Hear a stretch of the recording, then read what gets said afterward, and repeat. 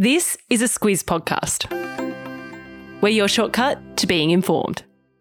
This week, our podcast is brought to you by Hubble, spelt Hubbl. It fuses streaming and free-to-air TV into a single experience, which means you don't have to go in and out of apps to discover content you'll love. Hubble, it's TV and streaming made easy. Good morning, I'm Alex Ty. And I'm Claire Kimball. It's Monday, the 14th of August. In your Squiz today, Matildas fever sweeps the nation. Hawaii's wildfires set a grim record. Voice support from the New South Wales Liberals. And it's the season of the jort. This is your Squiz today. The Matildas are now in the final four of the FIFA World Cup, and Claire, I can tell that you are still buzzing from the win over France on Saturday night. Who isn't buzzing, Alex? It was just so exciting. Of course, it's the first time an Australian team has progressed to the semi-final stage of a FIFA World Cup ever, and after that epic 20 penalty shootout, oh my gosh, what a time. It was just extraordinary. I could continue to be really gushy about how exciting it was and about Mackenzie Arnold and Courtney Vine and all that excitement. But let's talk some numbers. Okay. Saturday night's game was one of the most viewed TV events in 2 decades. It had an average audience during that game of 4.17 million. At the peak during the shootout, it was past 7 million. The only event on that number to have beaten it when it comes to a TV audience is Kathy Freeman's gold medal run at the Sydney Olympics. And don't forget all the people who were watching at bars and clubs around Australia, as well as at the MCG. And I really like this quote from Dylan Alcott, who was at the MCG. He said, in the excitement of the win in that penalty shootout, that was the closest that I've ever been to standing up. So we are into the semi-finals now, Claire. What happens next? So next up is England. We're playing them on Wednesday night. That game's at 8 p.m. and it's in Sydney. England beat Colombia on Saturday night 2-1. That game stuck, though, to its regular 90 minutes. It didn't push into extra time. So, of course, with the Matildas playing 2 hours plus, there is some chatter that the English squad has fresher legs than the Matildas do. But, Claire, on the other side, a lot of people have pointed out that in the last month we have beaten England in the netball final. We took home the Ashes, so we may as well just make it 3 for 3. Also remaining in the tournament are Sweden and Spain, who will be playing each other tomorrow night for that other spot in the final, which is coming up this Sunday.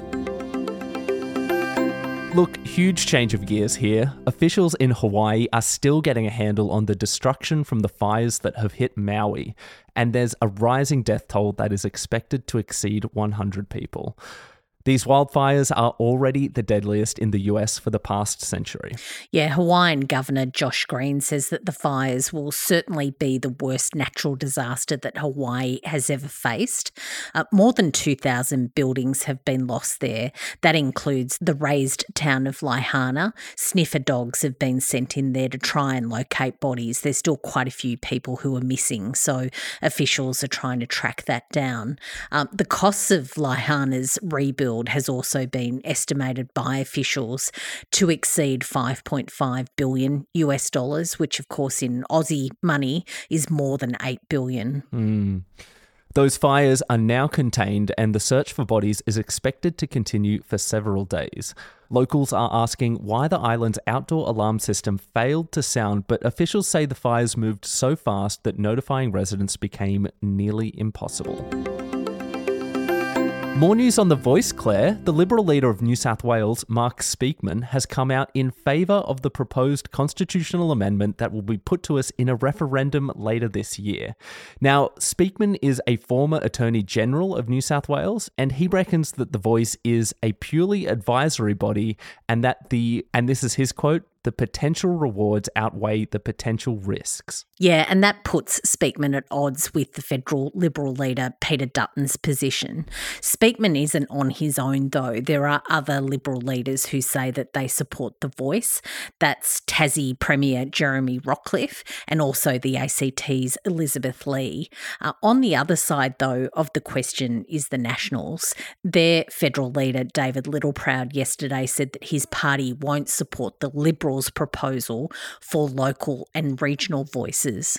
And the context for that Littleproud announcement is that the coalition leader, Peter Dutton, his case is that the voice shouldn't be enshrined in the Constitution, but local voices could be set up via legislation. And we are still yet to hear from the Albanese government on the date of that referendum. A message now from our podcast partner, Hubble. You know what it's like. Your friend recommends a great film or TV show and you're excited to check it out, but suddenly realise you can't remember what she said it was. That's where Hubble, spelt Hubbl, comes in. It brings your streaming apps and free-to-air TV together into a single experience. You can easily search for your favourite content and keep track of what you want to continue watching.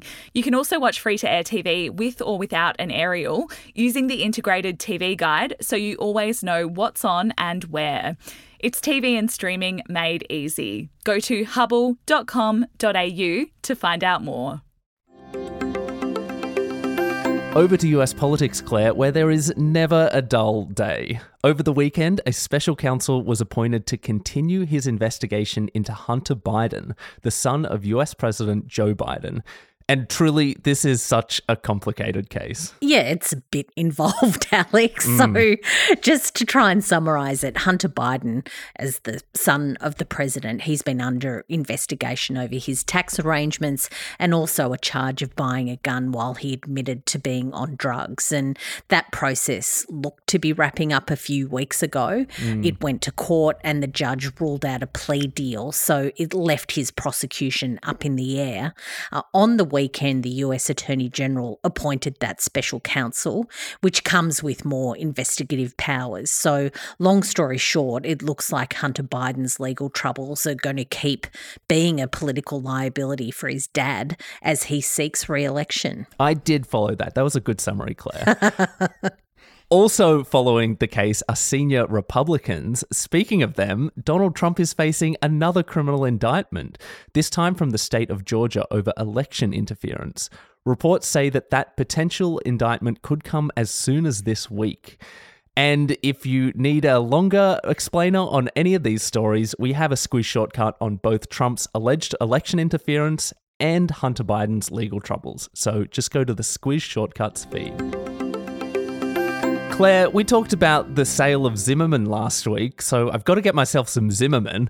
And now the fashion news is telling me that I also need to get myself some jorts. Yes, we're here to help you, Alex, with this latest breaking news. So jorts are jeans shorts, but they're not the short jeans shorts. They're the ones that come just sort of on your knee. They're back in fashion, and there's been a lot of talk about retailers actually selling quite a few of them, just putting it on your radar as we head towards the warmer weather.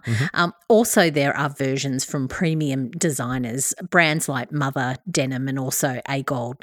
They're going for more than $400. So just made me wonder how much those pants would be if they had the lower leg bit attached. And truly, Claire, it is not just women for this trend. High-end men's designers are picking up the jorts, although you style them with white socks and Timberland boots. Claire, before we wrap up for today, we have a favour to ask about a survey that we would like Squizzers to do.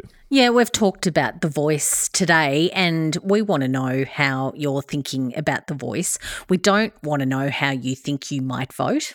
Whether you've made up your mind, though, is something that we're interested in. So we've got a survey, just really interested in how you're finding it all. So that link will be in the episode notes for that survey and we'd really be appreciative if you did it for us. Absolutely. Thank you so much. And thank you for listening. We'll be back again tomorrow.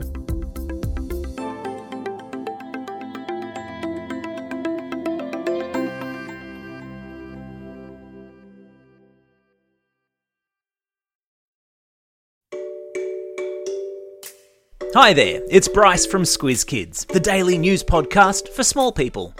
March is Women's History Month, and we're celebrating over on our socials. Every weekday this month, we're throwing the spotlight on a different iconic woman from Australia's rich history. Follow us on Instagram via the handle @SquizKids to learn the backstories of some incredible Aussie women, and together, honour their legacies.